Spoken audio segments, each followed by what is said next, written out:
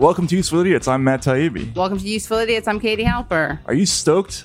Are you happy to live in the third world? Woke Who's button. happy to live in the third Woke world? button. Problematic. Oh, it's third world Developing problematic? world, I believe. Developing Although that's world. almost worse. Is it? It's like condescending. Right. All Like right. it's not yet developed. All right, are you psyched to live in a shithole country?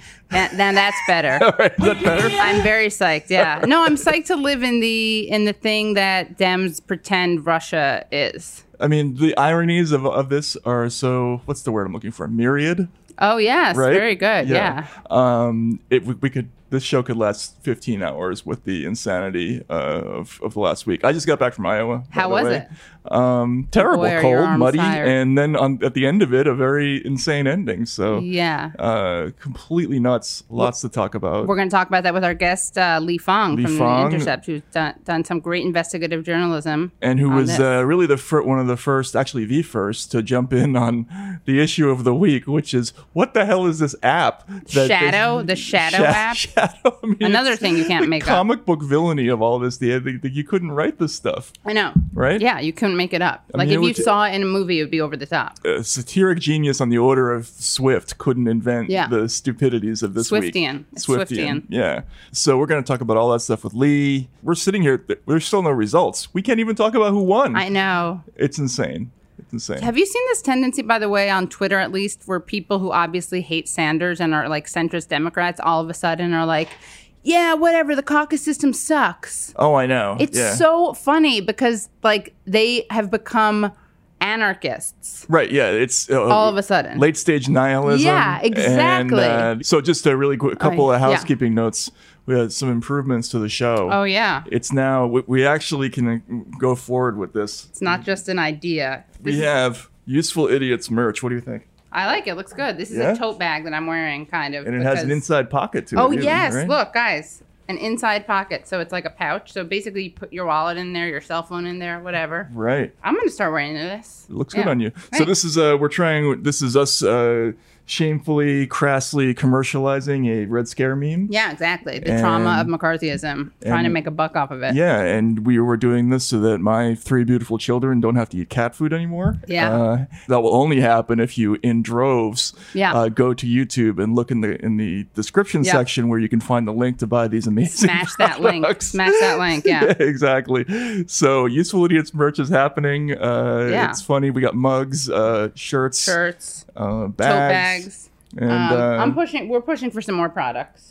yeah, I think we We need need suggestions, steroids, blood thinners, Yes. Oh, yeah. rat poison. Oh, yeah. yee. So now we have our merch. Yes, now we have our merch, yeah. we can get on to with the show, and we start with the 4 food groups of news. Democrats suck, Republicans suck. Isn't that weird? Isn't that terrible? Somebody was suggesting on Twitter that we should replace that this week with Democrats suck, aren't Democrats weird, aren't Democrats terrible. Oh, that and is it's just good. such a bad week. The first thing I think for Democrats suck, it's me this week. There's 2 of them. Just really briefly is to touch on Chris Matthews. I love him. I guess he's not a Democrat. He doesn't work for the Democratic Party, and I actually have in the past as a person, I don't mind Chris Matthews. He's hilarious. Uh, Wait, he's not a Democrat? He mentions every episode of his show that he worked for Tip O'Neill. right. Okay, but he's Yeah. not. He's like very partisan, very... He's not an elected member. Right, no, of- he's not. But yeah. we've done, yeah, you're right, yeah. We've done think tank directors, for instance. That's Neera true. Tanden. But that's more, this is like Democrat-aligned media. Democrat, yeah, exactly, or as what Rush Limbaugh would call the Democrat media, or the media Democrat complex. Yeah. Chris had an amazing week. He in the run up to Iowa, he suggested that Bernie Sanders was not the kind of person who would rescue someone on the Yeah. side of the road. Even though he literally rescued a woman in her he prevented an accident. Right. A woman was in her wheelchair, and he was like, "Get out! Look, ma'am, look out! There's a car coming." People have fainted on his show, and he stopped his speeches. He's like, "Oh my god!"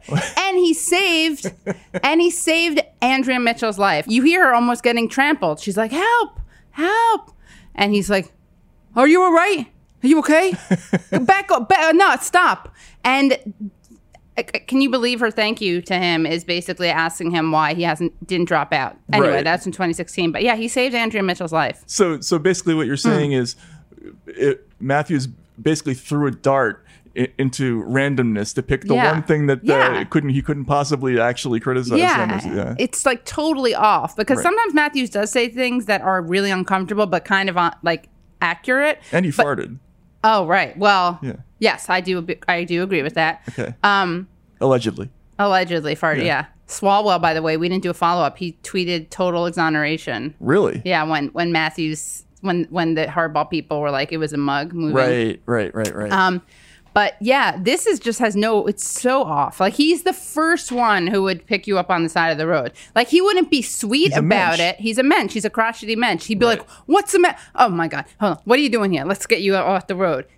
As opposed to like, I don't know what Mayor Pete. Mayor Pete would like drive way past you unless there was media depends. there, and if there was media there, he'd like back up and be like, I don't know if that's true. I can't say that.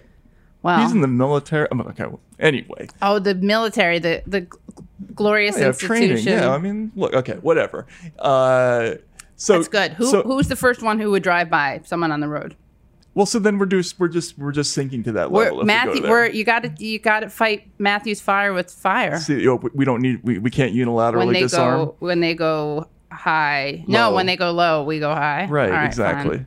So he did that. Like Buttigieg. He did the whole that whole thing, and then he was talking just before the caucus, and he was discussing the idea of a broker convention, and he says he's discussing the possibilities of who could be Right. nominated, and he brings this up.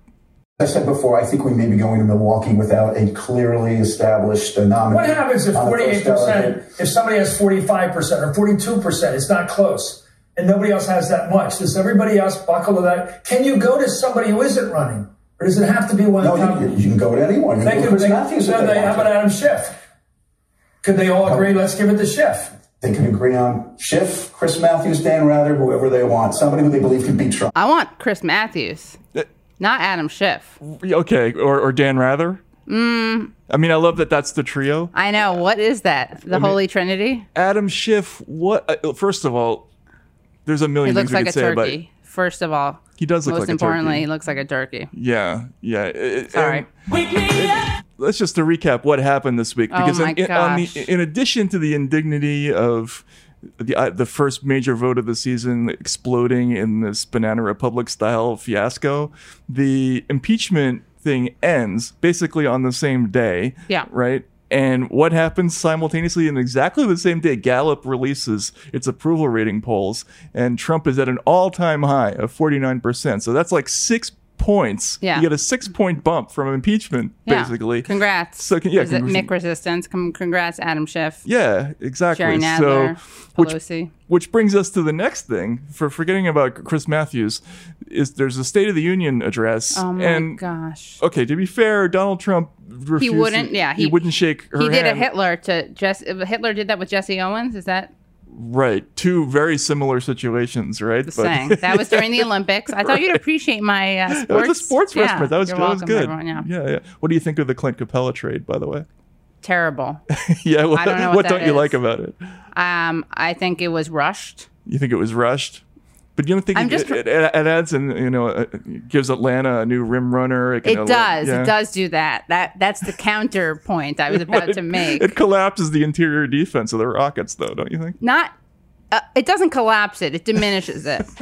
This is so fun. We should do this should every do this episode. every I just time. like pretend to see, and like you can do hot or warm, like Right, depending on right. how accurate what I'm saying is. Yeah, this is like a carnival act, right? Yeah. Like we're pretending that we actually know what we're talking about. Well, you do, Right, exactly. But it's so and I'll do it with Ani DeFranco music. So before the Houston Rockets, Minnesota Timberwolves, Atlanta Hawks, and Denver Nuggets engaged in a 4-team trade, this happened where Donald Trump was giving a speech, and we saw this amazing demonstration by Nancy Pelosi. Thank you. God bless you. And God bless America. Thank you very much.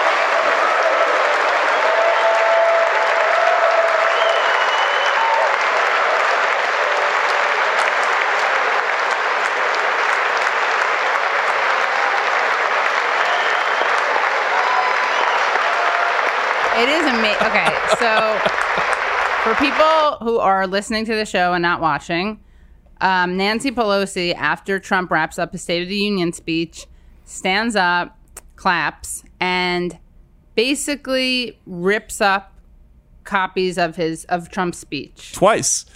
Two, yeah. I don't know if she like divided in half or she had two copies of it, but yeah. No, it's just like this is basically the 2.0 of her clapping. Remember the famous clap where she just. But this is different because this is intentional. This actually is amazing compared to the clap thing. No, this is thought out. This is thought out. The saddest, most like Orwellian, infuriating thing about the clap when she did that was at the last State of the Union was that she literally just gave him a standing ovation, and like resistance Twitter, white feminism TM had to pretend that it was an act of resistance and that she was throwing him shade. Right. Not at all. Yeah, it was body language analysis. Yeah. It was like oh my God, in the other direction. The Joy-Ann Reid expert on. Yeah. I mean, this is so bad. So Trump, wraps up his rhetorical flourish. Right. Then, of course, the Republican gallery goes into its, South Carolina what's up thing, like that. They're completely going nuts. And so she decides to do this. It's like a planned viral moment, which is the most annoying thing about our generation, right? Do you think she was going to do it even if he didn't snub her and didn't shake her hand?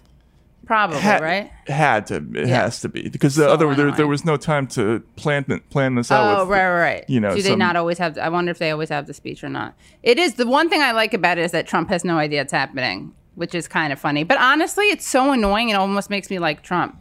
Like, it almost makes me side with Trump. Well, that's an evergreen comment of maybe we should cut that out because I don't want to be called the Trumpian left. But it's too late for that. It's too late, yeah. Yeah. I mean, I just hate it's so bad, and it's like what? That's resistance. Like, so here's what you can do is you can like sign off on his budget as long as you rip up his speech. Right. That's the optics resistance. Well, yeah, the budget, giving him enhanced surveillance power, whatever you want to say.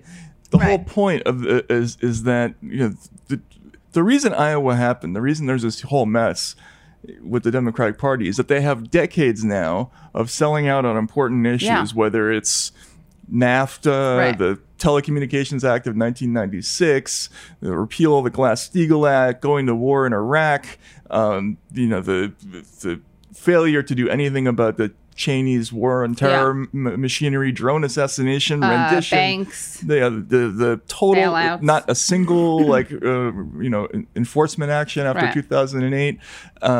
All of that stuff is what people are upset about. Yeah. And they think the solution to it is this empty performative politics, which is such a mask for just not really standing for anything. Yeah. It just makes it worse by so much. It makes it worse. I agree. It would almost be, it's like more offensive this way because it's so insulting to people's stupidity.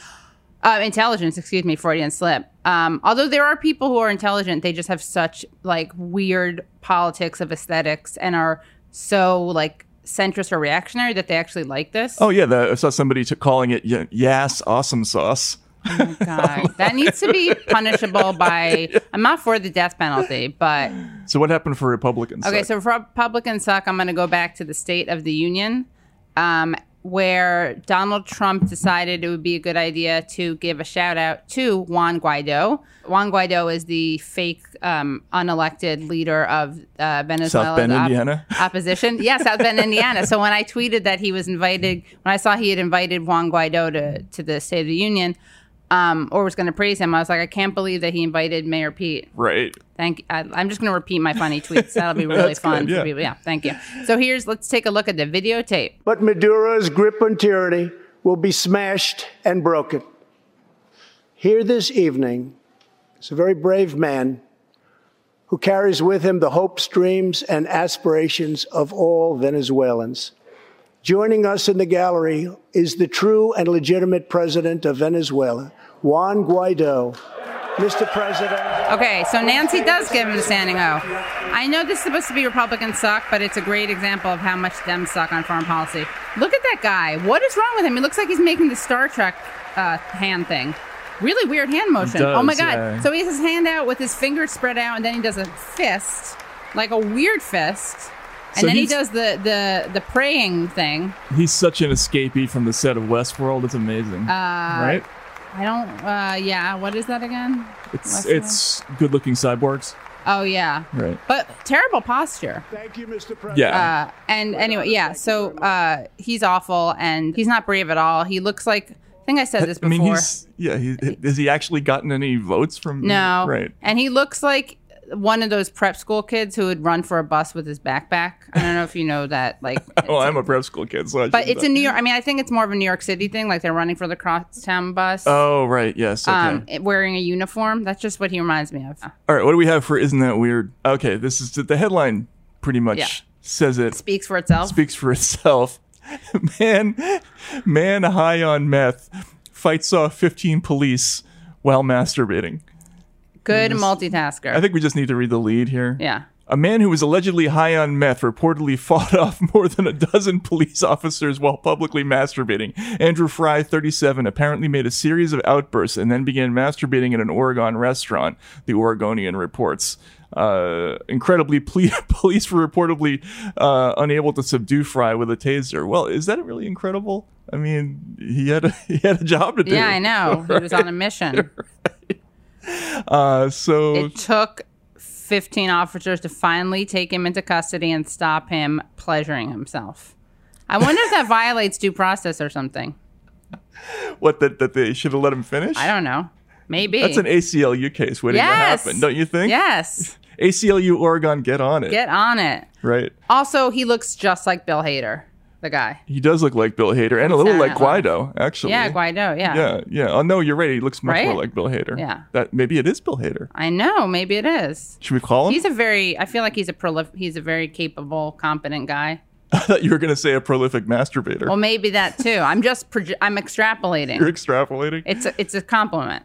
I think any man who read this story was secretly like, yeah, Yeah. you know, like that's a real Maybe accomplishment. women were too. Matt, you got to hit them. Oh, I'm sorry. Yeah. So any person. Yes, any who read- person, yeah. Yeah, right. All right, what do we have for So isn't that terrible? We have a story about a Florida teen who installed security cameras in her bedroom to get proof of abuse after authorities failed to believe her.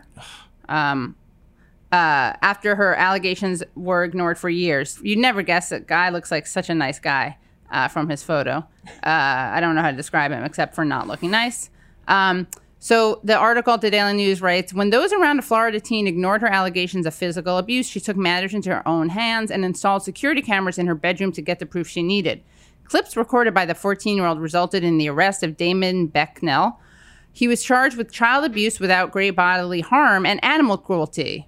The relationship between the two is unknown at this time. According to ABC News, the girl turned over a pair of videos to the Okaloosa County Sheriff's Office, alleging they would reveal the abuse she experienced the night prior. The 47-year-old suspect can be seen in the videos headbutting, it's not funny, headbutting the why are girl, you laughing? grabbing Jeez. her by the hair, and then throwing her against the wall. At one point, Becknell can also be seen pulling out a knife and shouting expletive-laden threats toward the young girl's dog. I will cut his effing goddamn dog's. I will cut this effing goddamn dog's eyeballs out. I think it's I will cut this fucking goddamn dog's fucking eyeballs out. I know, you're right. This is a family show, and I wanted to make sure that the kids listening to us talk about a Right. guy threatening to disembowel. This is optically the disembowel a dog Carrie when story, right? He shouted while the teen begged him to stop. But here's the best part. So that's already terrible, right? Right. That's terrible. Listen to this part. The girl's mother, Allison Tringa, said in an interview that her daughter had been attempting to report the abuse for years, but neither she nor the authorities believed her. Okay. And then she says, nothing was done. Nothing has ever been done to help my daughter. She absolutely knew that something bad was going to happen, and nobody would believe her unless she had that on film. The mother said she was horrified when she first watched the clips, but praised her daughter as a strong and smart little girl. She's absolutely my hero. She is my hero. Okay, Mom, you can't do that. You didn't believe her. Right. Like, she's talking about it like other authorities besides herself didn't believe it, the daughter.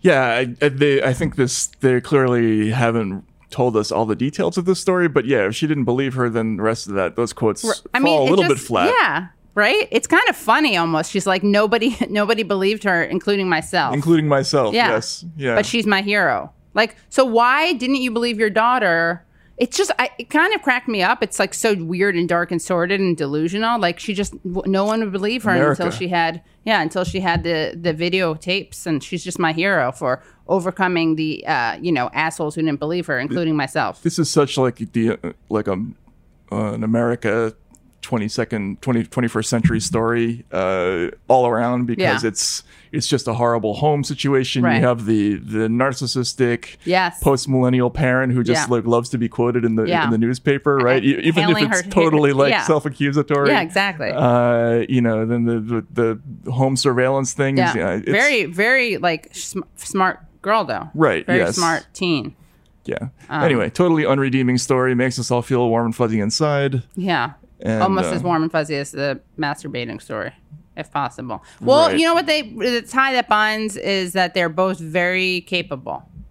Right. But she does it for good. They get things done. They get her done. They get things done, yeah. Right. So we're recording today on Wednesday. So I'm sure that by the time you're listening to this or watching this, it'll be totally different, and like Biden will have won or something. Yeah, it's possible. You might even have the results by the time this comes out. Don't get anyone's hopes up. Yeah. So this is, obviously, at this particular point in time, here's what we can say, is that this was a hugely anticipated first vote, unprecedented uncertainty at the top of a presidential primary race. Going into the race, it looked like Sanders was pulling away in the polls. And in the last week, there was a series of just bizarre incidents that created additional tension between, I guess we would call it the progressives and the sort of centrists, right? And all of this sort of ended in this fiasco of an election night where not only did we not get results, but 2 days later, we're actually arguing over what constitutes winning the election. Right. So this is unlike, say the presidential election where, okay, he won the popular vote, and she won the popular vote, he won the electoral college. This is a situation where we're getting people telling us that the new parameters for victory in the Iowa caucus are state delegate, what is it, SD, state delegate equivalent, state delegate equivalents. Yeah, I don't even know what that means, honestly. Nobody knows what that means. Even Iowans I talked to were like, what the hell is an SDE? Right. It's something, it's something you can contract if you don't use. Right. Yes, exactly. Be careful. Right. So this is, to me, this is it's so symbolic of everything that is screwed up about this particular brand of, this, not even being able to agree on what winning is it's just like the Clinton thing, we're arguing over what is means, right? Or what is right? The Bill Clinton sex blowjob thing. So all of that happened, and the stuff leading into it. Let's talk about a fun moment. Okay. We got two fun moments we could talk about. Okay. Pre-Iowa fun moments. Okay, so they took place in Iowa. So the first one is, let's watch what happens when sounds like a BuzzFeed article. Watch what happens when someone mentions Hillary Clinton dissing Bernie, something we talk about, and Rashida Tlaib, Ilhan Omar, and Pramila Jayapal. Jai apologized for that. That was good. I didn't even plan that. Pramila Jayapal. Try the veal. It's good, right? Yeah. They're sitting on the stage. A woman brings up Hillary Clinton dissing Bernie, and here's what happens. I don't remember if you guys remember last week when someone by the name of Hillary Clinton said that we're not going to boo. We're classy here. We're classy. I'll boo. Boo. You all know I can't be quiet. No, we're going to boo. That's all right. The haters will shut up on Monday when we win. So that's Rashida Tlaib. And what's amazing is her face when the woman moderating the event mentions Clinton. It's amazing. Her face, she's just like puckers up. Right. It's like she's smelling rotted cheese or something like that. Exactly. Yeah. It's pretty amazing. And it's really hilarious because then you see Pramila Jayapal and Ilhan Omar are like dying. Like Pramila looks away, not in like anger or disgust, but she's like, oh my God, I can't believe it. Of course she's doing this. She's like laughing. And it's also really cute because they're like holding hands at some point. They just look like cute, like women having fun. And right. And then, of course, what happens after that is that there's complete consternation and gnashing of teeth and demands for apology, which disappointingly she gave into. She kind of did. You know, Michael McKean, the actor, he's great. But when she kind of apologized, he's like, yeah, you were. And now this will be the only thing you're known for. Right. That was a bad tweet, sir. And I love Spinal Tap. And I love him on Better Call Saul. Right, yeah. That was a bad tweet, though. Yeah. It was so condescending and chiding. Okay. Which is like so offensive. It's like she's not going to be known for being the first Palestinian elected Congress member. Right. No. Not going to be known for being one of the 2 Muslim American women serving in the Congress right now. No. She's going to be remembered for saying Hillary Clinton is boo-worthy. She's not going to be remembered for that. She'll be remembered for other things, I'm certain, because America's attention span. They've already forgotten that this happened. So you're on notice, Michael McKean. If you would like to come on the show to redeem yourself, we're open to interviewing you. Right, or really any member of the Spinal Tap. Yeah. Christopher Guest, forget it. Yeah, Harry Shearer. Yeah. Who we love. Yeah. We'll even take a Michael McKean. That's how committed we are to dialogue. Right. And Bruno Kirby. If he's around, we'll take him. I like him. Yeah, Bruno Kirby. He's excellent. the one who plays the chauffeur in Spinal Tap, right? Spinal Tap. When you've lived and loved like Frankie. Right. Frank Sinatra. It's a great line, yeah. Yeah. So that was a fun moment, I would say, the Tlaib thing. I liked it a lot. Now, this is a great moment, too. This is at a rally, a Sanders thing, and Brother Cornell and Nina Turner are there. And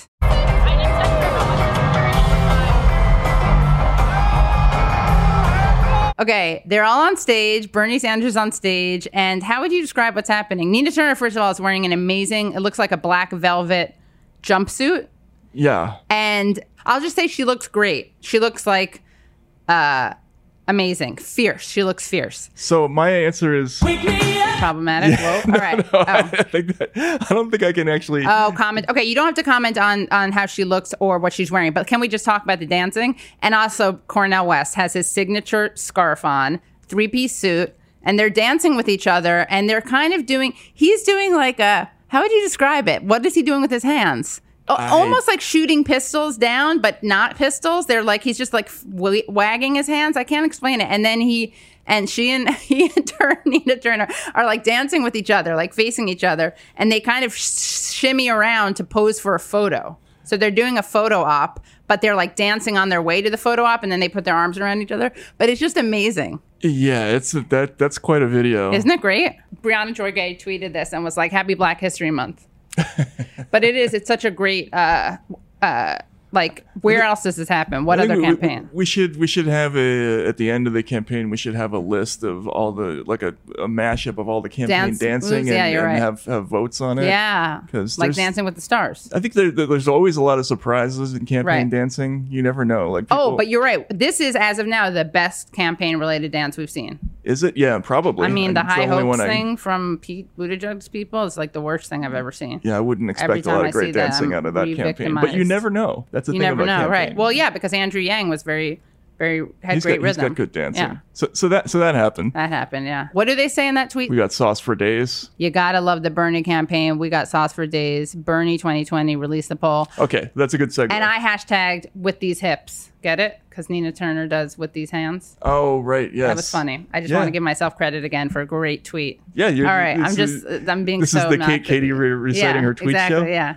I like I'm gonna do a one-woman show. Right. An hour long, me reading my tweets. Yeah. I can be an accessory. Yeah. I'll sit and I'll be the Ed McMahon. Yeah, exactly. That's a good segue because the release the poll was related to this thing. And I don't think it's necessarily Sanders related. It's just it was very strange. The Des Moines Register was about to release what the newspapers were calling a marquee poll. It's usually one of the more influential polls before the caucus, and they just spiked it at the last minute because the Buttigieg campaign complained that there was something wrong with the methodology. There was a quote unquote mishap, which turned out to be amazing foreshadowing of what happened on election night. Foreshadowing.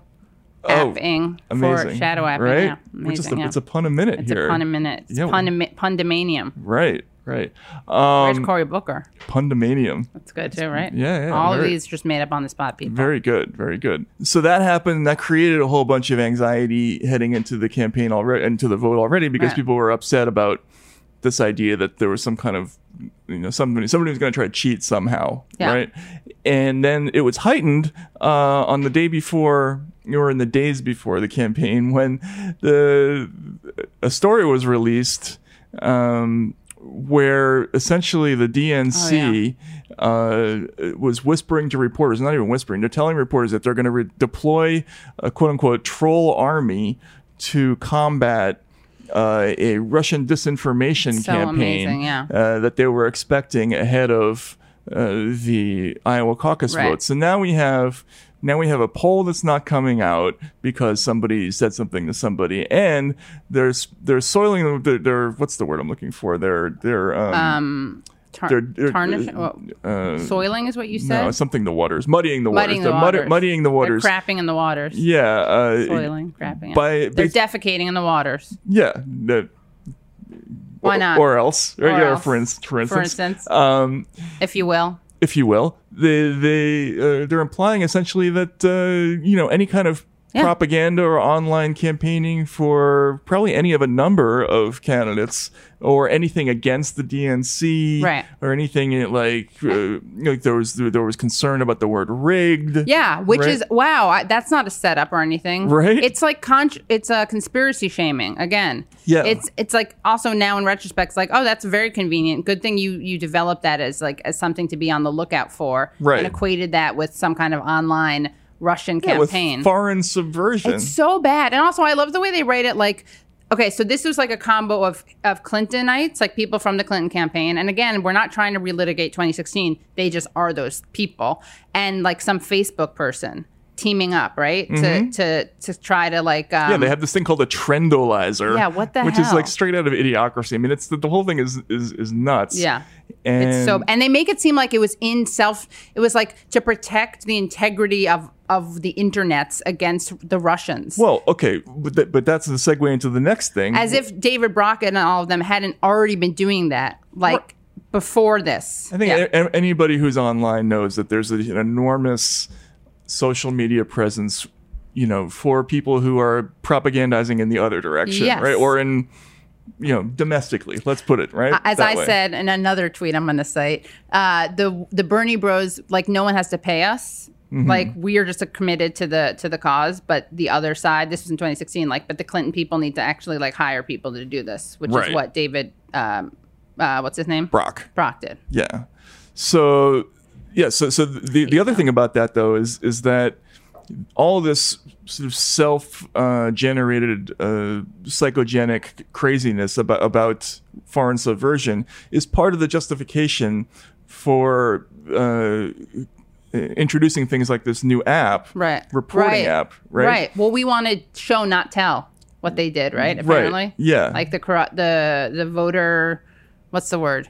So Michigas, I believe is the word. Oh, is it? Okay. Well, I mean, I'm just like it's like that's our lane. Mm-hmm. We're going to be intervening and fucking up elections. We're going to be violating the integrity of elections. Right. I don't think they meant it that way, but that's how it came out, right? Yes. So they kind of mean it that way. The justification for all this new, would be super advanced web technology that's going to protect all of us. Mm-hmm. It came from, this paranoia, which I think is completely overblown to begin with, and has also been used, essentially to smear all kinds of people who just have legitimate grievances about stuff. As Russian bots. Yeah, you're all Russians. You're all in league with Trumpians, Russian bots or whatever it gross, is. yeah. Whether it's Republicans or progressives or Bernie people or Yang people or whatever it is, like they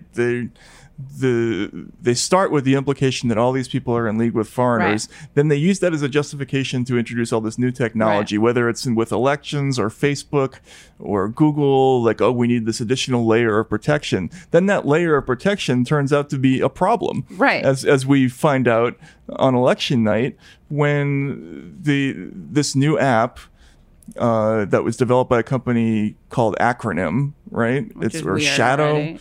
Yeah, Shadow and we're going to talk app, to it's acronym or something. Yeah, and Lee will tell us about this. The Lee is going to talk about this, but this is a needlessly secret company that has, basically nobody listed on its, about page. Very shadowy. Yeah, and so we have this new layer of stuff that makes something that shouldn't be complicated. Right. incredibly complicated. It's like in order to protect democracy and voting, they are getting in the way of democracy and voting. They're adding new layers of opacity to a Right, process that's going to create so much more distrust and anger and fear. And no matter whether this was innocent or not, what happened on Monday, Right. people certainly have questions about Yeah. it, and it's going to make them not have confidence. Which they in the have the process. right to have. I'm so tired of people trying to like marginalize people who have questions. Whether or not there was a conspiracy, it's not actually at all problematic, stupid, or paranoid to wonder if there was. Absolutely. I Yeah. mean, and I think this is one of the things we should Can't stand that. we should get cut to MSNBC explaining what happened. Oh, in yeah. There are 3 different categories. They were all just released at once. What you're seeing on your screen right now, this is the state delegate equivalent category. This is so the numbers you see underneath, 359 for Buttigieg, 334 for Sanders, 243 for Elizabeth Warren. These are state delegate equivalents. Now, remember, there are about 2,100 of these statewide. So Buttigieg with 359, that's accounting for 27%. You can start to do the math of what that accounts for. This is a complicated formula where each precinct in the state is worth a certain number of state delegate equivalents. They work their way up. Notably, let me make sure I saw this right. This is the final product. This is the initial preference. Yes, we have a discrepancy right now. The initial preference when people showed up. Remember, these are not final results right now. He said 62% of precincts. We got to see what that exactly accounts for in terms of votes here. But right now, the numbers that the Iowa Democratic Party just released, the initial preference in these precincts, you can see, was Sanders 24, Buttigieg 21, Warren 19, Biden 15. You can see Klobuchar 13. And you can see what happens. Remember, in every precinct, 15% the magic number. So let's show you what happened then. Again, for all these precincts, this is the reallocation. So watch. Remember those numbers? Now watch this. And there you go. Wow. So Sanders on the second allocation continues to lead much tighter. So how does Sanders lead in the state delegate equivalent? How does Buttigieg lead in the state delegate equivalent if he's not leading on the second allocation? It gets into, and I got to take a look here very closely, but my suspicion here, strong suspicion would be what we've been talking about. These counties are weighted differently here. The rural counties have a little bit more clout when it comes to the state delegate equivalents. And you can see here, Buttigieg in dark blue. These are rural counties. Sanders purple, College County. Watch, 52% for Sanders here. These counties lose influence, lose clout in the state delegates. And so therefore, I think what you're seeing is the clout of the Buttigieg counties in the state delegate equivalent, putting him on top. By the way, he doesn't gesticulate. I'm sorry. That's very Goyish, nerdy hand movements. Is I was it? wrong, yeah. Okay. What would gesticulating be? It's more like Bernie. It's more fluid. It's less kind of choppy. Yeah. Okay. Do I do that? A teeny bit. Yeah? A little bit. Wow, Not now I feel the self-conscious. gesticulating, the other the kind. A choppy little kind? bit, yeah. Yeah, you It's kind kind of of do. violent.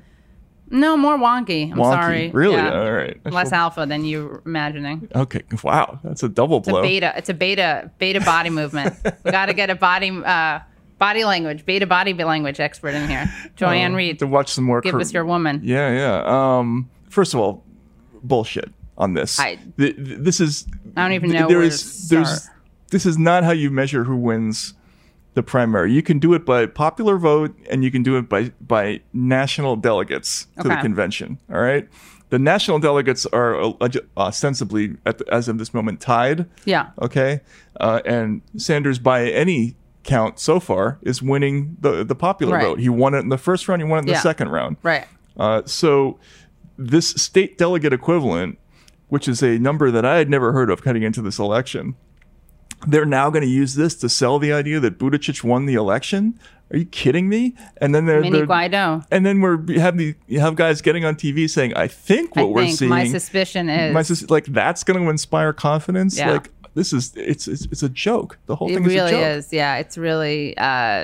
This would be a great mashup. All the people just like flipping, tripping over themselves, not knowing how to explain what the hell's going on? Right. Yeah, we should do that. We should do a mashup of all the confusing explanations. Yeah. Which I think mine probably counted. But how could it not at this point? It's pretty meta. We're explaining how they messed up narrating what happened. So. Right. So the other thing about this is that the failure to release the results, that's bad enough. Yeah. Okay. That they didn't have the results that they by all rights should have had within a couple of hours, right? Then they start releasing the results piecemeal over the course of days, and each of the candidates, from mainly Pete, where it gives them fresh news cycles every couple of hours to declare victory, and so by the end, if no matter who wins in the end, it's not going to seem like really winning. Yeah. At this point, it's not like a normal election night. You should just wait until it's done, right. because at that point you're. I mean, it seemed like they were releasing it whenever Pete was. Obviously, I'm pro Bernie and also protective of anti-Bernie bias, or I see it a lot. But like, didn't it seem like it was when Pete was doing well that they would announce it? They would turn it into a news story. Yeah, it seemed like that. It seemed like there wasn't enough of a crazy reaction when Pete declared victory. Yeah, what the hell was after that? How could he do 0% that? was reporting. And then why do they stop at 62%? Like, why is that the result number? And why is nobody asking the question of like, how come those numbers don't match what the campaigns were telling us? Yeah. Oh, right. That's the other thing. Right. Like I talked to some of the precinct captains while I was there, and again, just to be clear, they were all sending the results in to the campaigns. Right. So the campaigns must know, or they must have at least a ballpark idea of what was happening in each of these places. So, Sanders released some things saying we were comfortably ahead after 60%, and suddenly the numbers are completely different when they come out.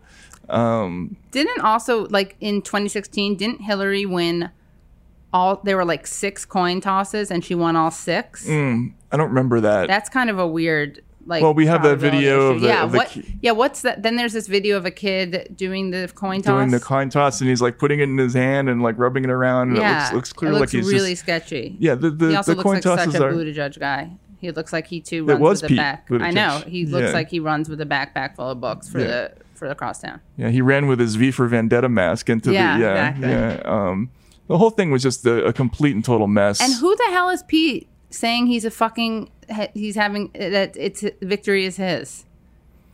Well, I mean, he said we've emerged victorious. I forget what the quote was with 0% reporting. I've emerged victorious. But we all have. Yeah. I'm just gonna say I have. Yeah, and then Klobuchar came out and said we punched above our weight. Yeah. How do you know? There's no returns yet. Well, I guess they could have. Well, they could. Yeah. And speaking of which, you want to tell us about Iowa and. Who did you hang out with? I spent a lot of time. I followed Biden around a little bit. I talked to some of the people he was poking. I went to Klobuchar's thing during the Super Bowl, and there were like 10 million journalists around her. Any erratic, violent behavior on her part? No. I mean, it was just. I think the main thing that I got from people is that there was an unusual level of anxiety among Iowans heading into this thing. Like I met people who are undecided heading into the last day or two. Like actually the woman, you might have read about this, that there was a woman this is amazing. Biden said, like, if I haven't convinced you yet, oh no, I'm not going to. Right. And that was on Saturday. This was a woman who was genuinely undecided. I talked to her. Oh, really? You did? What'd she say? And she was like, I wasn't being cheeky. Like, I was really ready to vote for the guy. And now is she not? Yeah, no, she didn't. She was actually leaning toward Warren. And then, the whole hot mic thing and the debate threw her off. Oh, good. Yeah, so her vote was in play. And she went up to Biden. And Iowans have this thing. They will actually physically want to meet the candidate. Yeah. They think it's part of their obligation as Iowans to make sure that they meet them. So if they're near, they go to see him. So she goes to see Biden, and she's like, hey, undecided voter here. And she tries to talk to him, and he just completely wigs out on her. He's like, hey, if I haven't convinced you yet. Yeah. How many people has he told not to vote for him? Like a bunch of people. Yeah. And so who did she vote for? Did she tell you? She ended up, I think, moving to Sanders. Her husband was a Yang voter. Good.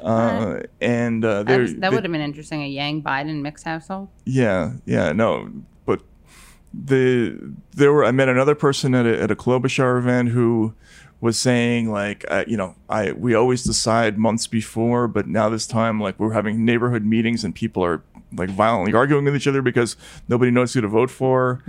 So there was a lot of that going on. And do people just walk around with like corn dogs in Iowa? That's what I like in imagine. both hands? Yeah, or at least one. I don't want to stereotype and make them a parody, so I'll just say one.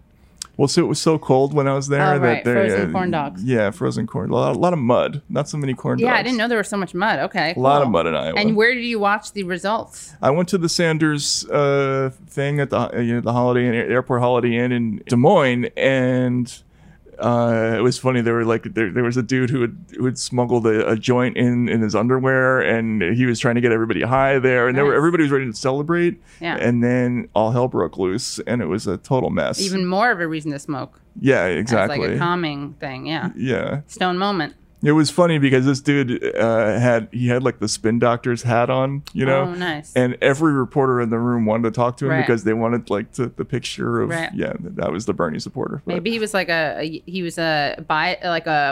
Pete guy infiltrating, trying to make the campaign look like a stereotype. yeah, maybe Maybe it was Pete. it was Pete in the Yeah. Spin Doctor's hat. Yeah, that would be amazing. Should we have Pete? should walk Pete around in singing Spin Two Doctors. Princes. Yes. That would be really funny. Or Little Miss Can't Be Wrong. Oh, that's a good That's song. a good one, yeah. Yeah. In summation, this Iowa thing was a demonstration of everything that is messed up about the modern Yeah. Democratic Party, and it was just a terrible advertisement for the current state I was of this so party. angry, yeah. I mean, I think the way I was looking back at it was, this is like the undoing of all the good feeling that people had like when Bill Clinton got elected, Yeah. right? And this whole idea that this was going to be the dawn of a new generation of kind of young, vigorous, Right. and they're now they're the establishment, conservative, scummy villains, dishonest, Despite the fact that they played the saxophone. right, yeah, the saxophone On, and dance to yesterday's to Don't Stop Yeah. with Fleetwood Mac. Yeah. Yeah. Okay, so we had a bunch of stone moments.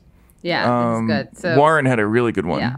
To our government over time.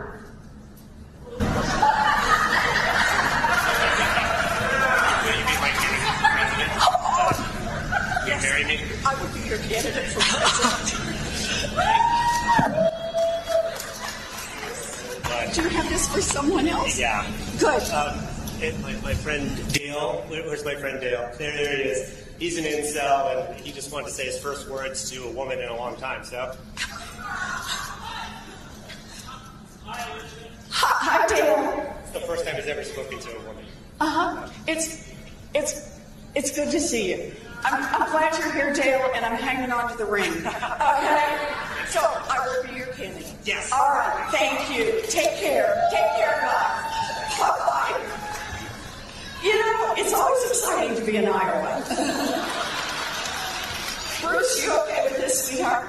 Bruce probably is okay with that because, as we've documented before, Bruce is not very excited about Warren. Yeah, he won't even take a doesn't drink, have a wanna drink have a with beer her. with her. Yeah. Okay, what the hell? So there's nothing to say about that except everything about that video is uncomfortable. So a guy, you see Warren is interrupted by a guy who gets up on the stage in a very preppy outfit, is kneeling, flips open a ring thing, and asks... Will you be my candidate? Will you marry me? Yeah. Will you be my president? Weird. And then there's this weird grappling thing. Like she's trying to let him go, but then he keeps touching her, and then she thinks she has to reciprocate, grabs him back. And then what does she say? How does she bring up the other guy? She's like, "Are you here with someone else?" And he's like, "Yeah, my friend Dale over there has never talked to a woman because he's an incel or whatever." And this is the first time he's ever talked to a woman. Like, yeah. So I think that's another Pete spy.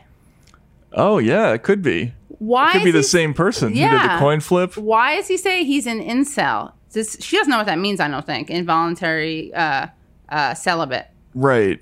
Like, I don't even understand what is this a prank on his friend?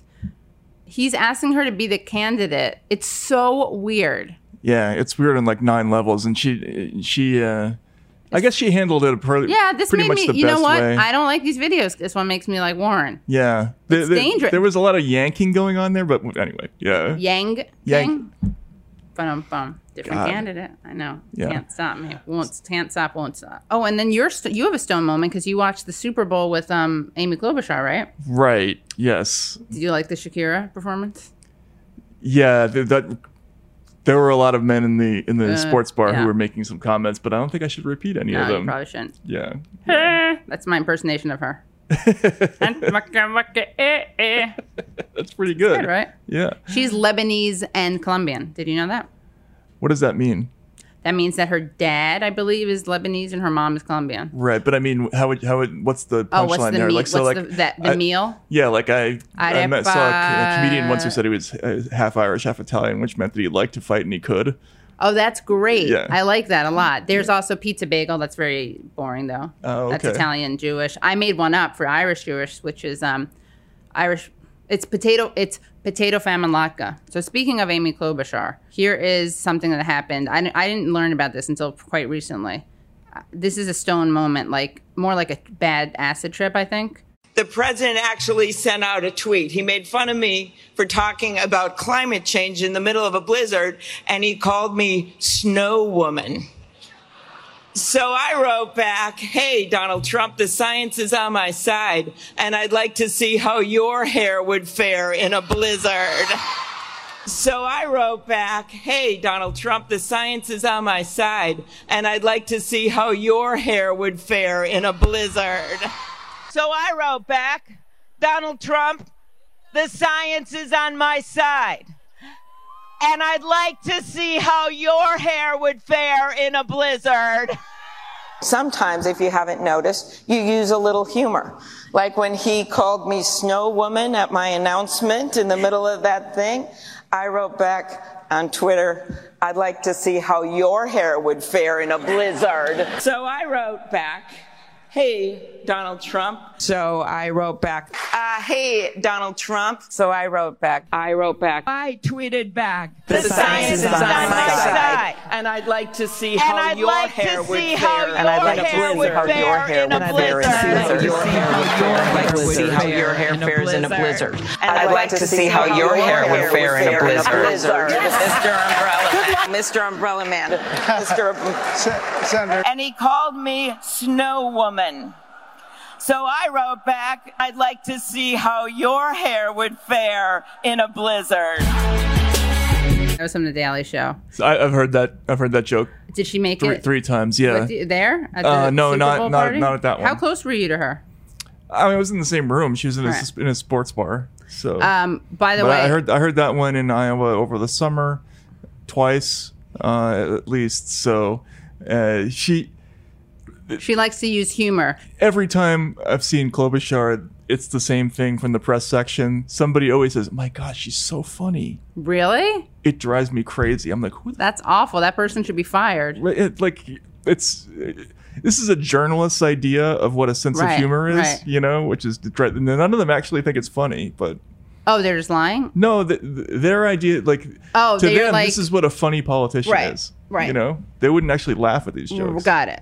By the way, you've seen Waiting for Guffman, of course. You've referenced that before. It's my favorite, one of my top 5 favorite movies. But when she's like, sometimes I use humor, reminds me of when Eugene Levy is like, people say you must have been the class clown. I say, no, I wasn't, but I sat next to him and I studied him and I saw what he did to make people laugh. I inherited the bug. My booby made a kishka. No. My great grandfather from the vaudeville review, from the sardonically irreverent Dybbuk Schmibik, I said more ham. Sorry, that's like an amazing. Yeah, it's just terrible. That's a great mashup, though. It is, right? That's a rare, unique, good thing from the Daily Show. So we have a Camp Crystal Lake update. It's very sad. Check. Someone dropped out. His name is John Delaney. Not that John Delaney. What do you mean? Oh, that is him. That oh my is God. him. Okay, so here's what's amazing about John Delaney. With a hat and not in a suit, he's very different looking from the way he has bald. You're bald shaming him. He's bald. No, I am. I'm trying to be diplomatic. I'm trying to be diplomatic, but he has bald. It's the opposite of privilege. It's bald We live in a baldophobic world, and I Right. made the assumption, I did. When I saw him bald, I didn't imagine that he would be the type of person who would tweet something very clever. First of all, his tweet is very clever. He goes, lots of people jumping into the race, so I decided to do a few sets of 10 box jumps on the 30-inch platform as a warm-up to my workout.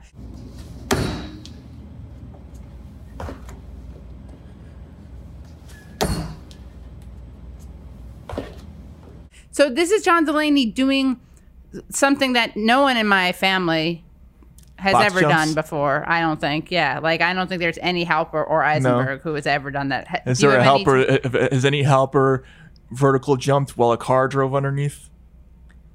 No, not No? either. No. Okay, that's a good trick to try. You should try that. At Have home. you done it? No, I Okay. haven't. Not in a while. Well, it's an amazing thing to behold, and like you would not expect it to come from John Delaney. Just because he's bald. But, well, you said, look, I want a little behind the scenes, dropping that, to crush that fourth wall. I started telling you about this, and you were like, really? I never thought of That's that. true. Because you saw him, you made a bald assumption. You're right. A bald-faced assumption. You're right. And he is a buff dude, I have to say. And it's true, in a suit. And do you know he probably could have won this primary if he could have worn a baseball hat during the debates? He looks so nerdy, and he looks like he's related to Buttigieg. They both have that chipmunk look. No, he looks like he ate Buttigieg. Yes. I mean, in person, there's no comparison. The two. Okay, so Delaney's out. I mean, the Delaney thing is quickly really super interesting because his showing was so terrible, and Yeah. he was supposed to be the realistic candidate. Oh yeah, didn't he own some? Yeah, he was a medical investor. Yeah. Basically. You definitely want that. So his candidacy just never got even slightly off the ground. Right. And he was another one that reporters loved at the beginning. They're like, he's the sensible alternative. Well, yeah. I mean, he was one of those guys who doesn't really believe in Medicare for all.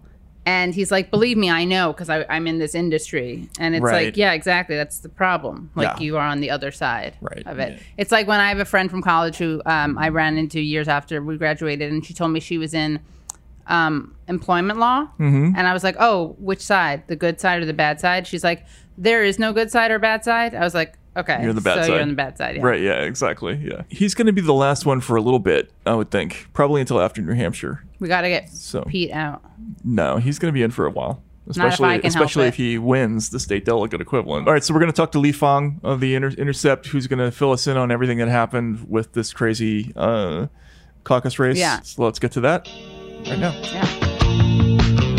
All right, Li Fang, we got to get this out of the way. You and Pete Buttigieg both have one-eyed dogs. Is there some other connection before we get into the Iowa Yeah. fiasco? Yeah, we gotta do you have any make other sure there's no Buttigieg conflict of interest or connection? I mean, we have shared deep state connections, mostly through the CIA. Right. Otherwise, yes, we both have one-eyed dogs. Shug Fong is a prominent member of my family, actually the most prominent. He has a lot of clout. His own Instagram page is huge. Wow. So Shug, one-eyed dog. Pete's dog, I forgot the name of it, also one eye. Yeah, it's part of his stump act. He always talks about how his dog only has one eye, yet still has the depth perception to catch any piece of food you throw at him. That's so That's the big weird. laugh Yeah. line at his events. So What? How? Yeah, Shug, no depth perception. I think he's kind of deaf, but Wow. it's very cute. It's kind of fucked up, but when dogs are like pugs or whatever, and they're Oh, horribly yeah. mutilated through generations of breeding, but it makes them super cute. Yeah, I know what you mean about pugs. Yeah, I just spent some time with a pug. Very cute. Very really cute. look like pigs. Excellent. Do you use the hashtag ShugLife? No, but it's always time. There's There you always, go. yeah, it's always time to start. Yeah, So Li Fang, tell us about Shadow and acronym. yeah, You were the first person, I think, really to jump on this. yeah. Well, I've followed this group over the last year or two since they launched. I've met some of the people involved, and there are a number of organizations that launched in the last few years that are claiming to be the next big thing in Democratic politics, that Trump-dominated Democrats on digital media, on Facebook. And so acronym/packronym is the latest to kind of vacuum up Silicon Valley money, Wall Street money, and provide this new bold solution to save the Democratic Party, but in a kind of bitter twist of irony, or some type of bitter twist. It appears that they are the ones responsible for the Iowa caucus fiasco. We were among the first to report on the night of the caucus that the super secret app that was developed by acronym/packronym through one of their subsidiaries called Shadow, it was rushed out the door. There weren't many people who were even developing this, given to the Iowa Democratic Party to help manage the caucus process. The precinct secretaries and officials that were supposed to be tabulating the results and collecting the votes, they couldn't log in, they couldn't install the app, they were given no proper training. It was very clear as the caucus was going on that the app was buggy, they couldn't transmit the data correctly. I mean, absolute fiascos. It's a catastrophe. I don't know when the show will air, but we're 2 days out from the caucus. Only 71% of the results have been publicly reported. This is like Banana Republic territory, where we're having an election and we have no idea what the result is, and it's from just I guess this mix of incompetence and whatever self-dealing, having these Democratic insiders build this app that doesn't work. Who are these people? These are mostly folks from the Hillary Clinton campaign. People who were staffers for her in 2016, who left and formed these super PACs or dark money groups. There's really an umbrella that oversees a number of digital agencies and for-profit companies. There's some also conflict of interest concerns. We don't know about. We don't have a copy of the source code. It's not clear if there's any kind of OPSEC issues. But sorry, what's that? What's OPSEC issues? Operational security. Got it. Okay. Right. So we don't, I think it's important to look at this and say, well, wait a sec. We don't want to be conspiratorial and say, okay, this is being hacked or manipulated from a third party, though, that's obviously something people should look into. Yeah. But this is a company that is run by the Democratic establishment, almost fully staffed by former Hillary Clinton people. If you look at campaign finance disclosures, Joe Biden had a small contract with them to do text messaging services, but the major candidate, Pete Buttigieg, spent over $40,000 paying this app developer company. So, you would hope for a company to come in and be the neutral arbiter, the one who's literally developing the app to tabulate the votes. You'd hope that they are truly neutral and not playing any type of side here or showing some form of favoritism, but a little bit strange that they're only working with Buttigieg on a major contract, and it looks like Bernie and the other candidates they didn't have an in there. And from sources I've talked to, both in and around the company, a little bit of hostility in terms of the work culture towards people like Bernie. So. Not a big win from the Democratic establishment in terms of delivering a quality product, but here we are. Maybe a big win depending on their motives. But going back to the conspiracy angle, even if there's nothing problematic or fishy about it, I think there is. But just to play devil's advocate, like let's say there was no conspiracy, nothing below board. It shows such an entitlement that the people wouldn't even, that they would do this, like that they wouldn't even be afraid of coming off as biased, that they would have a contract with one of the candidates and not the others. It's like there's such a lack of accountability. Well, look, here's what we do know. This is a group that went out to the big Silicon Valley investors and tech executives, Reid Hoffman and others, went to the big investors, hedge fund guys that have financed these type of things in the past in New York. Some Hollywood folks invested in them. If you look at the donor class here, This is where the big money is on the left, on the Democratic side. These are not folks that have expressed warm views towards Elizabeth Warren or Bernie Sanders. And the people involved in this campaign outfit, it's David Plouffe. He's on the board. That's the former Obama campaign manager who went to work for Uber and is also working with the Zuckerberg Chan initiative. There's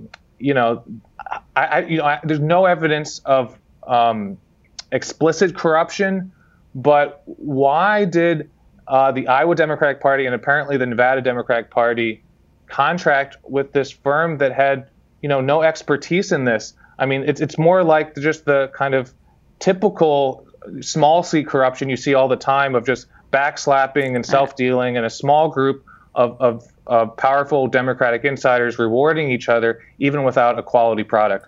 Well, that's what I was going to ask. Is it corruption, or is this just the way people get paid in this business? In other words, you work for a campaign, you get out, the Russian thing is in the news. It's the easiest thing in the world to go to a bunch of Silicon Valley executives and say, hey, we need to update our electoral technology to keep it safe from interference and to upgrade some things, and let's lend our names to it, and everybody will make some money and we'll do a good thing. I mean, this is just sort of cronyism, normal routine, isn't it, with politics in America? Well, sure. It's certainly on the left. I think if you're on the right, you've got buckets of money, you've got hundreds of millions of dollars to develop quality get out the vote tools, digital tools, because you've got these, Koch brothers, Chamber of Commerce funded outfits that provide you long-term planning. For on the left, for Democrats, you have companies that dip in, try to make a lot of money through an election, or at least get really famous in an election, and then pivot to their real bread and the way their bread is buttered is consulting for corporations. They don't actually care about the election work. That's I think true for the vast majority of these Democratic consultants. So they don't have that long-term luxury of developing quality tools for Democrats. This voter caucus tool was apparently just rushed out the door and done in the last few months without any proper training for the officials involved. So it's more like a business card, right? Like in other words, you're trying to get some name recognition for the people who are making the tool, so you can get some better work down the road with real deep-pocketed companies. Well, look at our recent history over the last 20 or 30 years. Bob Shrum, Mark Penn, these epic losses in terms of managing Democratic campaigns.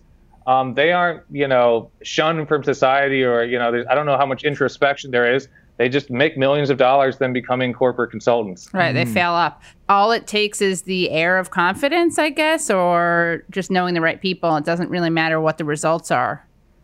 Yeah, I mean, some of these Democratic centrists, some of them are very talented and they ran tough races in conservative states and they did well.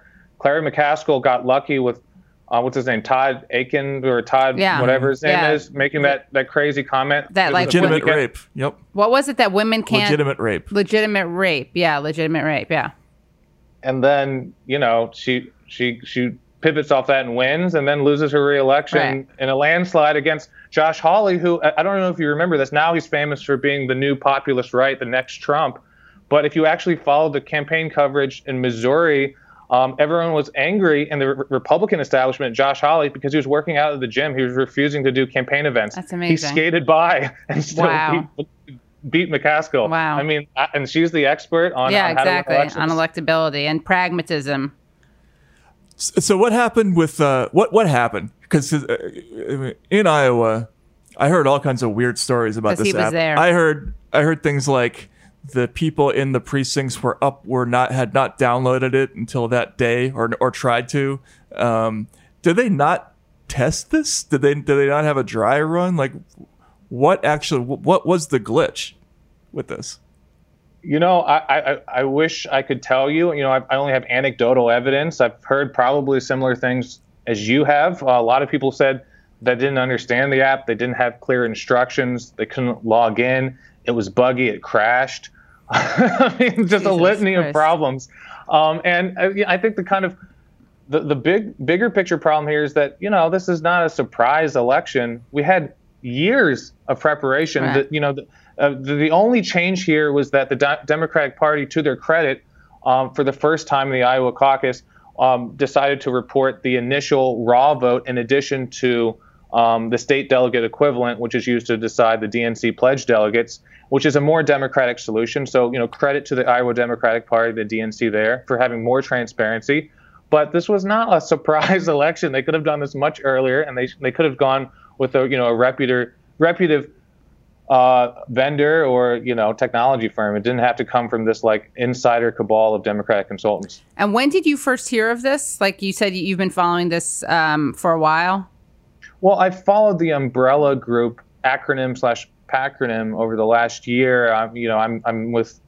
Was talking to some Democratic consultant friends about this, and we were looking. They were supposed to be the next big thing that changes, the meme war on Facebook and how Democrats respond to the Trump campaign on social media. And I looked at the ads, and we were just like, "What? These are just like Game of Thrones. Like they took Game of Thrones and then transfixed." Pete Buttigieg or Warren's face on top of people. And, right. Maybe that appeals to some people, but they just look kind of tacky and silly. And I was like, okay, so that was my previous knowledge of this group that was raising tens of millions of dollars for these kind of silly ads that, maybe they're appealing to some people, but I've kind of rolled my eyes at. But now it comes out that this same group that we were following last year bought this company and developed this app. So did you know that going in? Like, were you expecting something to happen? Did you know that the shadow was theirs ahead of the caucus, or did you just learn about it then? No, I learned about it then from just tweeting and asking for people to call and email me with tips. I had read stories in NBC News and the Wall Street Journal a week prior that there were some concerns about hacking or cybersecurity. And it did pique my interest. I asked around to find the identity app the day before the caucus last weekend and didn't get any answers. We didn't really find out until the actual night of the election, which is a kind of bizarre level of secrecy. Yeah. This whole idea that the Trump campaign somehow was using this amazing secret digital sauce, like I've heard that idea bandied about a lot. And is it really true? Like I talked to Brad Parscale, the Trump's digital guy, after that election, and he basically was like, no, we just spent a lot of money on Facebook ads. Like, was there some big secret on the other side? What are they trying to do to counter this that is really innovative at all?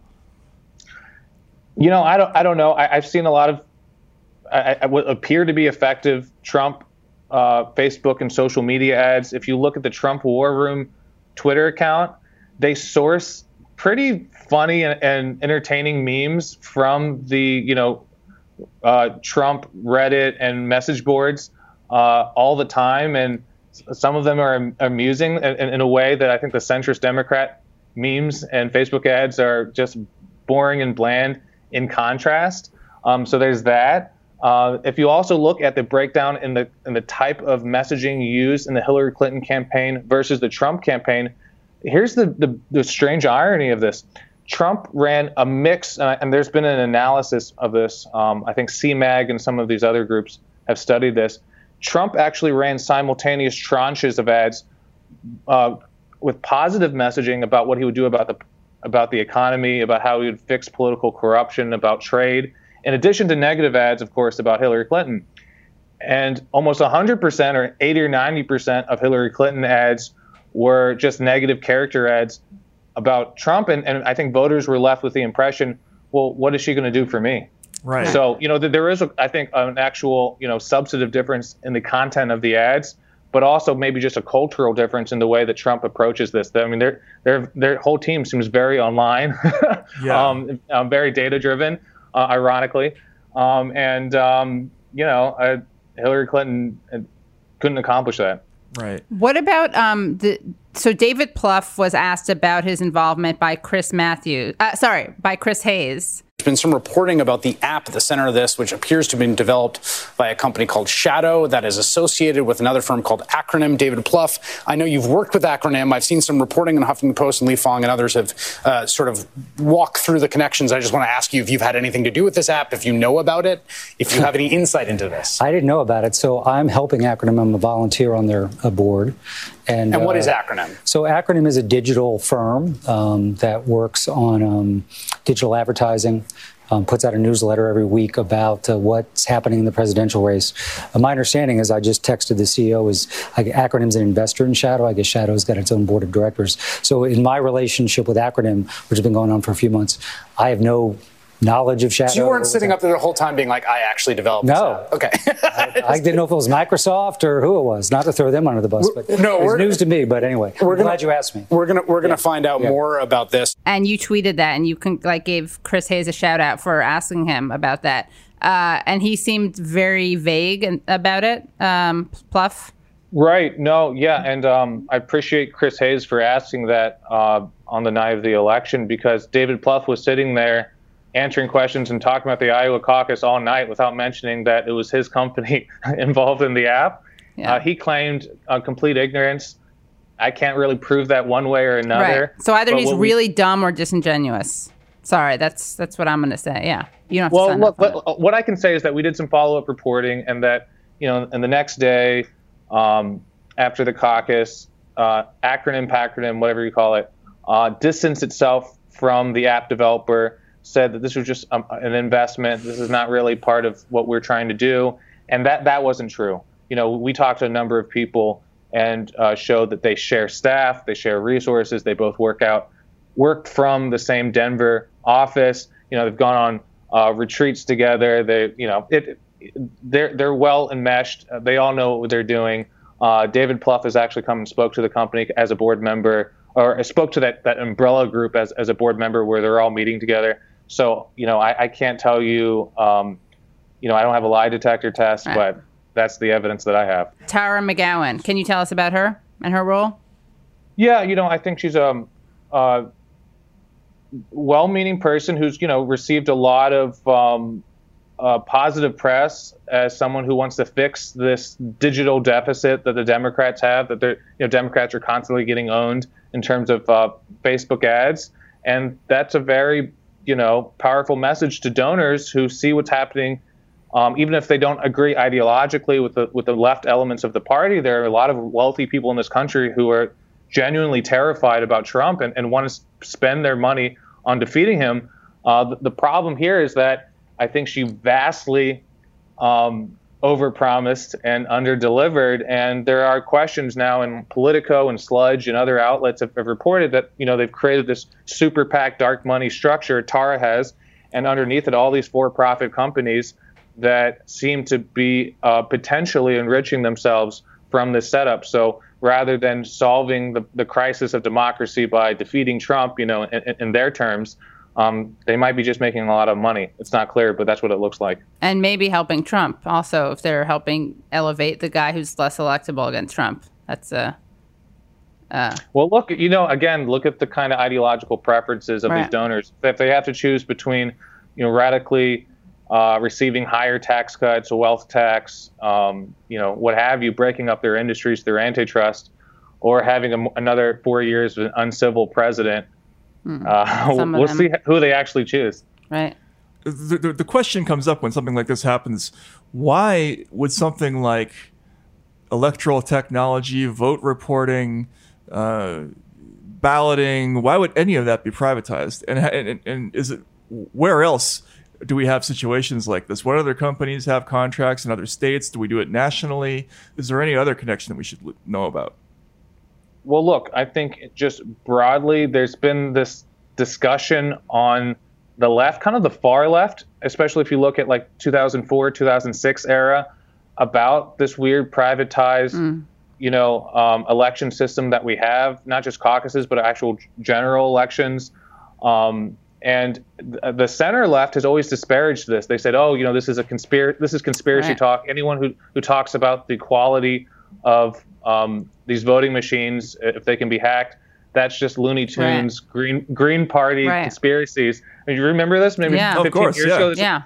And look, at the end of the day, Florida, I have no, software technical experience, but talking to a number of people who do, they say that the routine machines that we use are very vulnerable to hacking.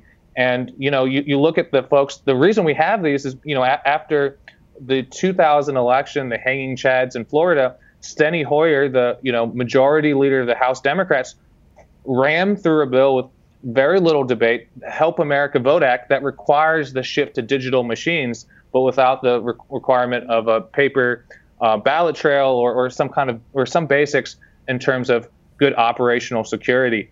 So even though it came from a kind of a Republican crisis and the Florida recount, it was a Democrat who forced through this bill with very weak security requirements. And now look who's talking about this.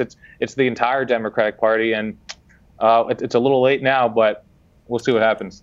Why not do both? Why not have both paper ballots and an electronic reporting system? I mean, that's when I was talking to people who came out of the caucuses, they were all saying the same thing. They were like, look, they made us sign a piece of paper. The numbers were on the piece of paper. There shouldn't be a problem, right? And why do we have to add an additional layer of complexity to a system that's worked for a long time?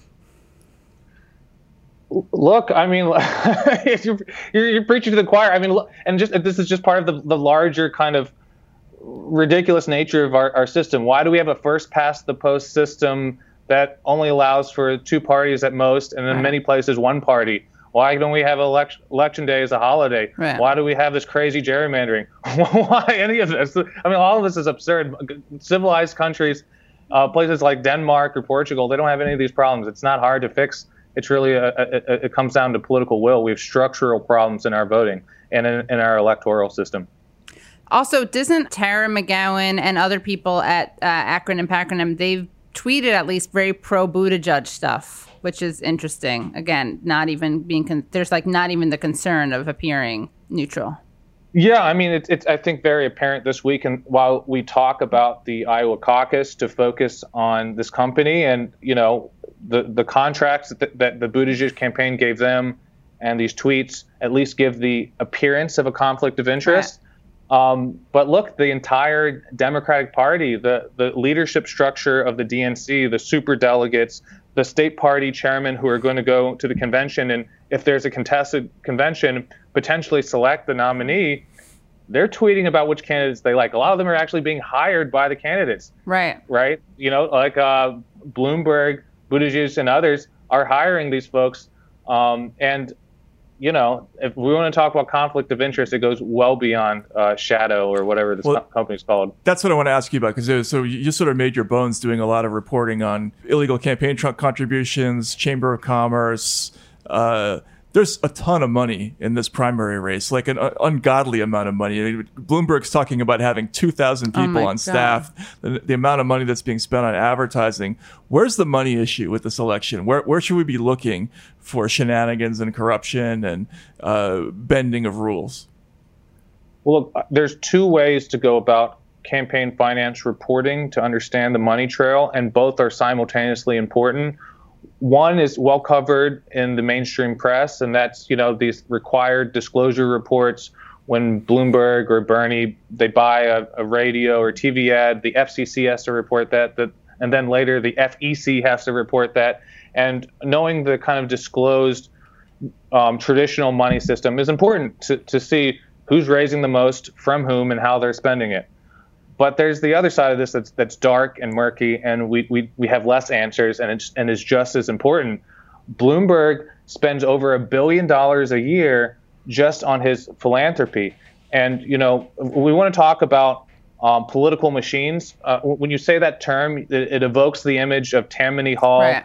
Early 20th century, big city machine bosses, trading patronage jobs at the post service for votes and sewage collection or whatever. But here in the 21st century, we have a different type of political machine. We have an interlocking network of big corporate foundations, corporate consultants, lobbyists, and nonprofits run by a group of people who are friends, who work together, who have a similar kind of neoliberal ideology that have incredible influence in the political process.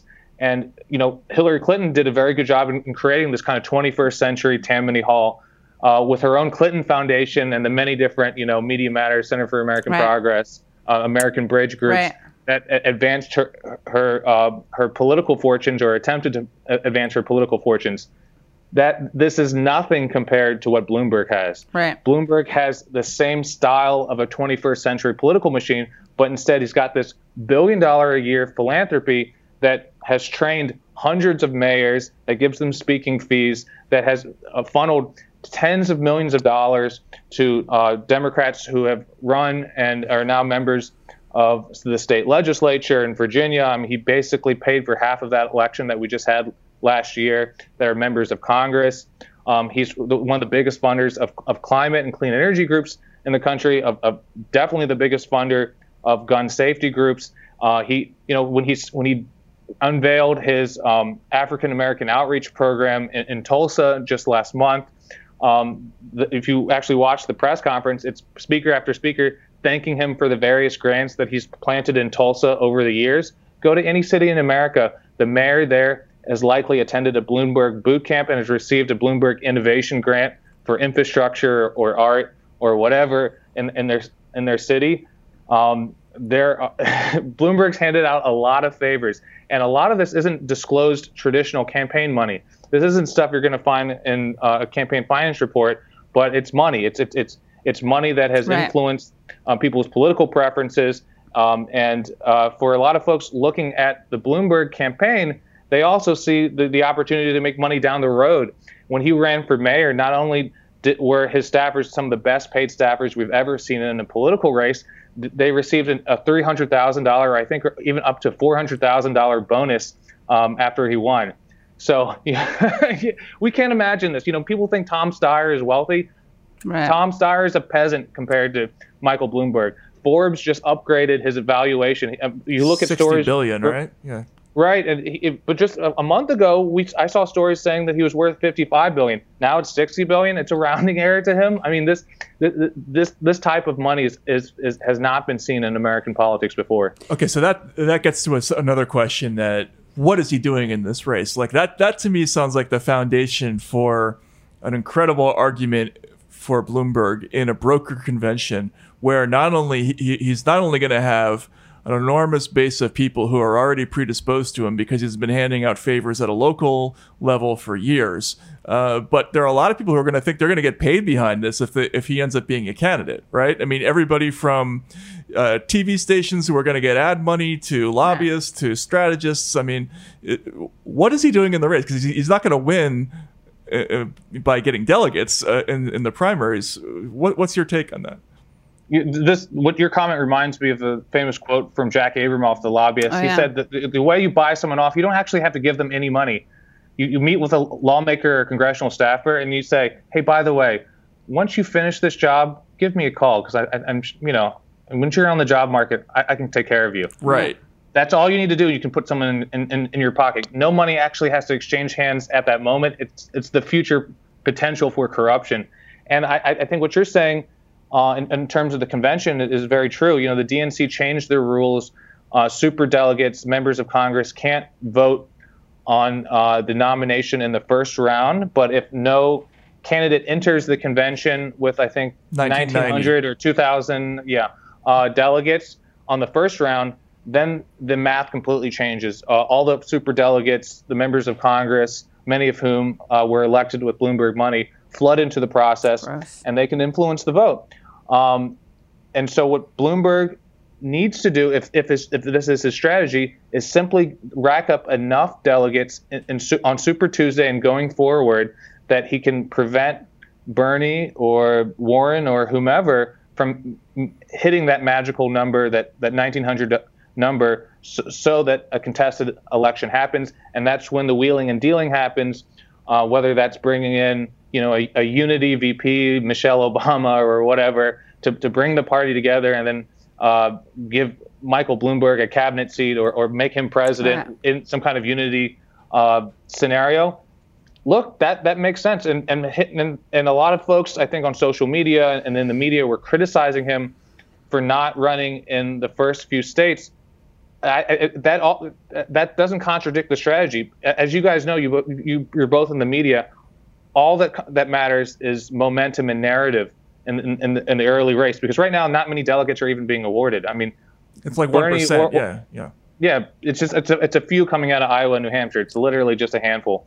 But what matters is the narrative. And for Bloomberg to say, look, I didn't participate in this, this shit show in Iowa. I didn't even try to compete. But now that Biden has failed out, I'm your savior. I'm the electable billionaire who will implement centrist policies, not like that, not like Trump. So it's Bernie. Working for him. So far, if that's the strategy, it's going very well for him. He's not even funny, though. At least Biden's amusing.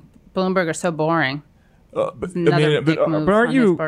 aren't you a little bit nervous? I mean, I've suddenly seen all these stories by pundits. CNN had a thing that Michael Bloomberg just might be the answer for America. John Shade had his thing in New York. Yeah. Like, oh yeah, my kids see his ads when they're whatever screens they're looking at. And the guy there's just no momentum at all in the race as is, but there's a groundswell of something going on in like the press. It feels like. And Sludge has a report that 2 members of DNC Rules Committee are simultaneously working on Bloomberg's presidential campaign.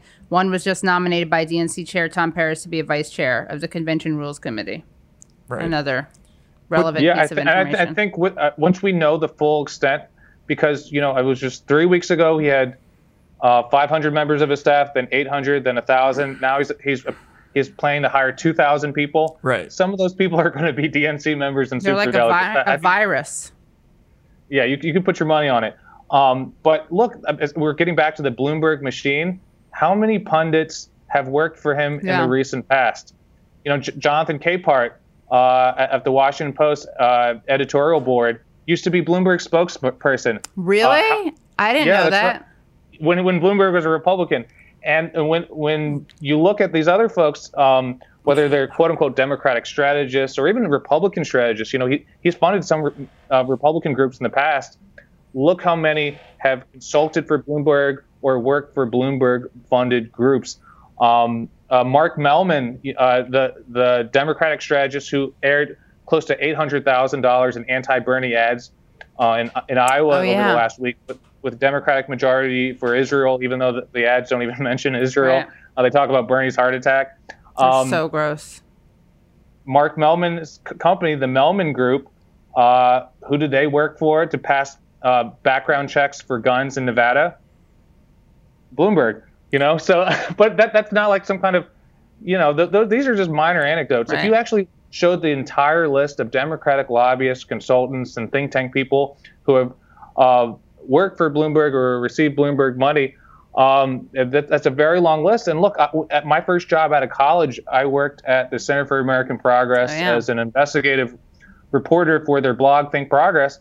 I believe Bloomberg even funded CAP at that time. So, it's hard to find anyone who doesn't have some kind of Bloomberg connection who've worked on the left or the center left. Right. You're a Neera Tanden survivor. That's right. So the impression that you get from, I'm sorry to stay on, I know that Michael Bloomberg isn't like your sole focus in life, but I'm just so curious about this. So the narrative with him joining the race was that this was a decision that was made sort of in haste as a result of the chaos, that we've seen so far. But it sounds to me like what you're saying is that he's been building political machinery for quite a long time, whether or not he personally planned to be the president or be a presidential candidate, that something else has been in the works for a while. Is that right? That's right. And, I hate to, I love, the type of reporting I do, I try to always back it up with a quote, with a document, with a legal filing, just, that's my style. But I'm going to diverge from that really quickly. Well, when I was working in D.C. in 2007, 2008, I met a lot of people who were Democratic consultants who said, look, if Bloomberg has an in, we're doing polling, we're doing research for him because he'd like to jump in. His dream one day is to be president. He's been planning this for a very long time. So this is not some kind of, spur of the moment, time to jump in. No, actually, even I think the Washington Post showed that he hired a number of lobbyists in New Hampshire and Iowa to do polling and research, even I believe as early as 2018 on this. I might get this wrong on the dates, but well over a year ago, including a guy who was Hillary's Iowa State director in 2016, who was previously working for Bloomberg just to kind of test the waters. He's been planning this for a very long time. We got to ask you about Pod Save America. Do you know, have you looked at the relationship between them and Acronym? I don't. I just saw pictures that they've hung out together. Yeah, we'll have to do our own investigating onto that, because our one of our main goals of the show was to do better than them on we don't podcasts. actually personally want to do well. We just want to make sure that they do badly. We want to push them down. So that's our entire goal. Yeah. That's a beautiful, lofty goal. It is, yeah. And if you don't rate and review us, they win. You let Pod Save America win. I just wanted to give you a chance to ask Neera Tanden, because, she's such a supporter of the Bernie Bro narrative. You were one of the first people to push back on that. And you actually, in a Twitter thread, someone pointed out that someone on Twitter called you a Chinese spy and asked Neera Tanden to, if she would condemn that or denounce that, because she's always asking Sanders to condemn anything that any rando online does, and she ignored that. But blocked you, and this is your former boss, right?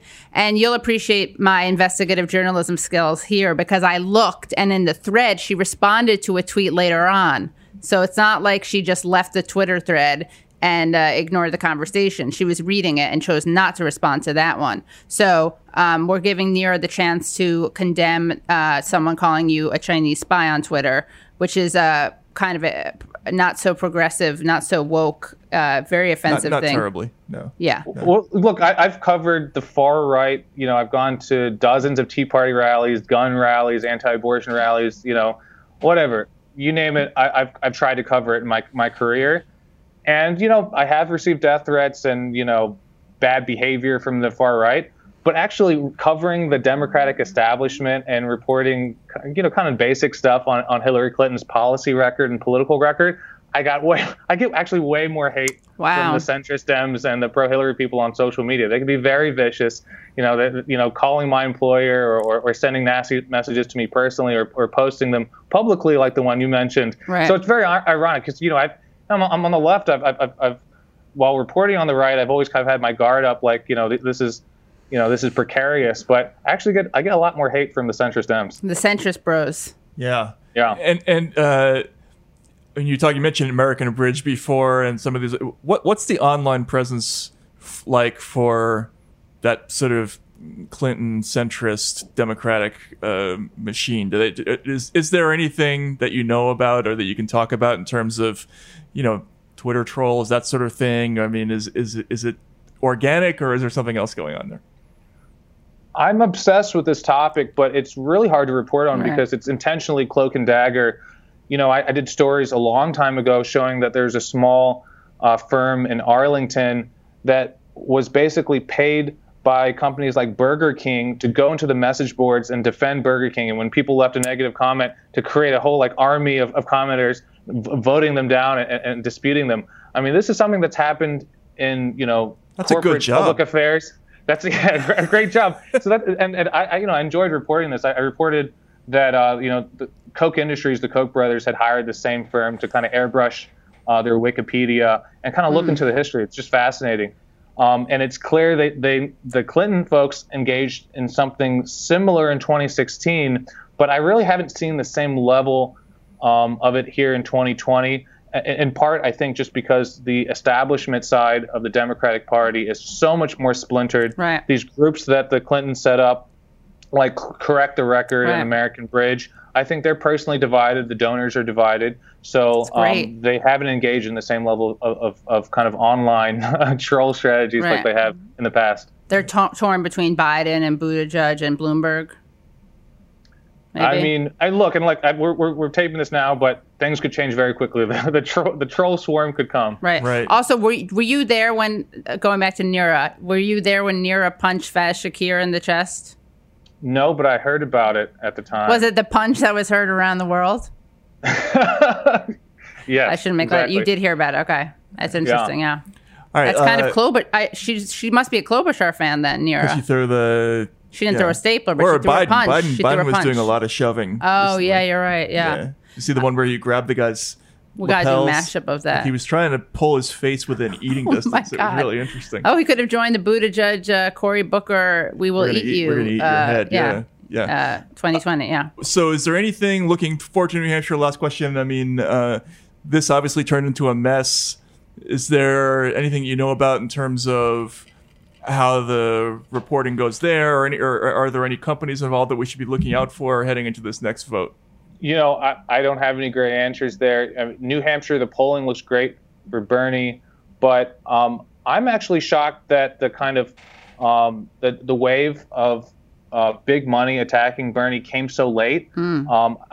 It looks like it might have had a little bit of effect in Iowa, but they just spent these ads in the last 9 or 10 days before the Iowa caucus. And if you look historically, the 2012 Republican primary was insane. There were like literally 50 or 60 unique negative ads that all the Republicans ran against each other. The 2008 early state primaries and caucuses between Hillary and Obama were also insanely negative, but without the factor of the outside groups. So I'm just shocked that there hasn't been more going against Bernie and to some extent Warren. But TBD. I think we just have to keep a lookout, and we'll be reporting on it. Yeah. Excellent. Yeah. Well, thank you so much, Lee. Thank you so much for taking the time out. Yeah. Appreciate it, and we'll check in with you again. Yeah. Come on in person next time you're in New York. That would be great. Thank you so much for having me. Thank you. All right. Take care. Bye. So I learned something today. What did you learn? Lee Fang is really smart. Very smart. Very sharp. And that you think he's handsome. Well, I do, but I don't know. Oh my God. I'm smashing that woke button. He's sharp. He's sharp. I'll just say he's sharp in brain and appearance. And okay, that's a good way of saying it. That's a good way of saying it, right? Yeah. And he had a lot of insights into the Iowa caucuses. It's impressive reporting. Yeah, really quick. So that was terrific. Yeah. That we talked to him. It's more important than ever to subscribe, to rate and review us, because Pod Save America is a threat to our democracy. They are. We always knew that on a gut level, but now we have the proof that they are fraternizing with and I think enemies of democracy. In a time when Americans are really struggling to find a way to express themselves and make themselves known politically and to make sure that they have an impact on society, we've discovered the way that you can do it. The way that you can affect change is to buy T-shirts, and then tote bags, or tote bags, or mugs, right, and then go on and subscribe, rate and review, positive reviews, stars, 5 stars. Right. 4 maybe, but definitely don't. If you're going to go below that, just stay away. Right. Step away from the app, and subscribe to us on YouTube. Rate and review it. Listen to us anywhere you hear your podcast. That's where you'll find us. Yeah, and the Grapes of Wrath guy says. And if you even think about watching Pod Save America, just jam your hand into a toaster. A blender and a toaster. Yeah, one each. Exactly. With these hands. With these hands. Yeah.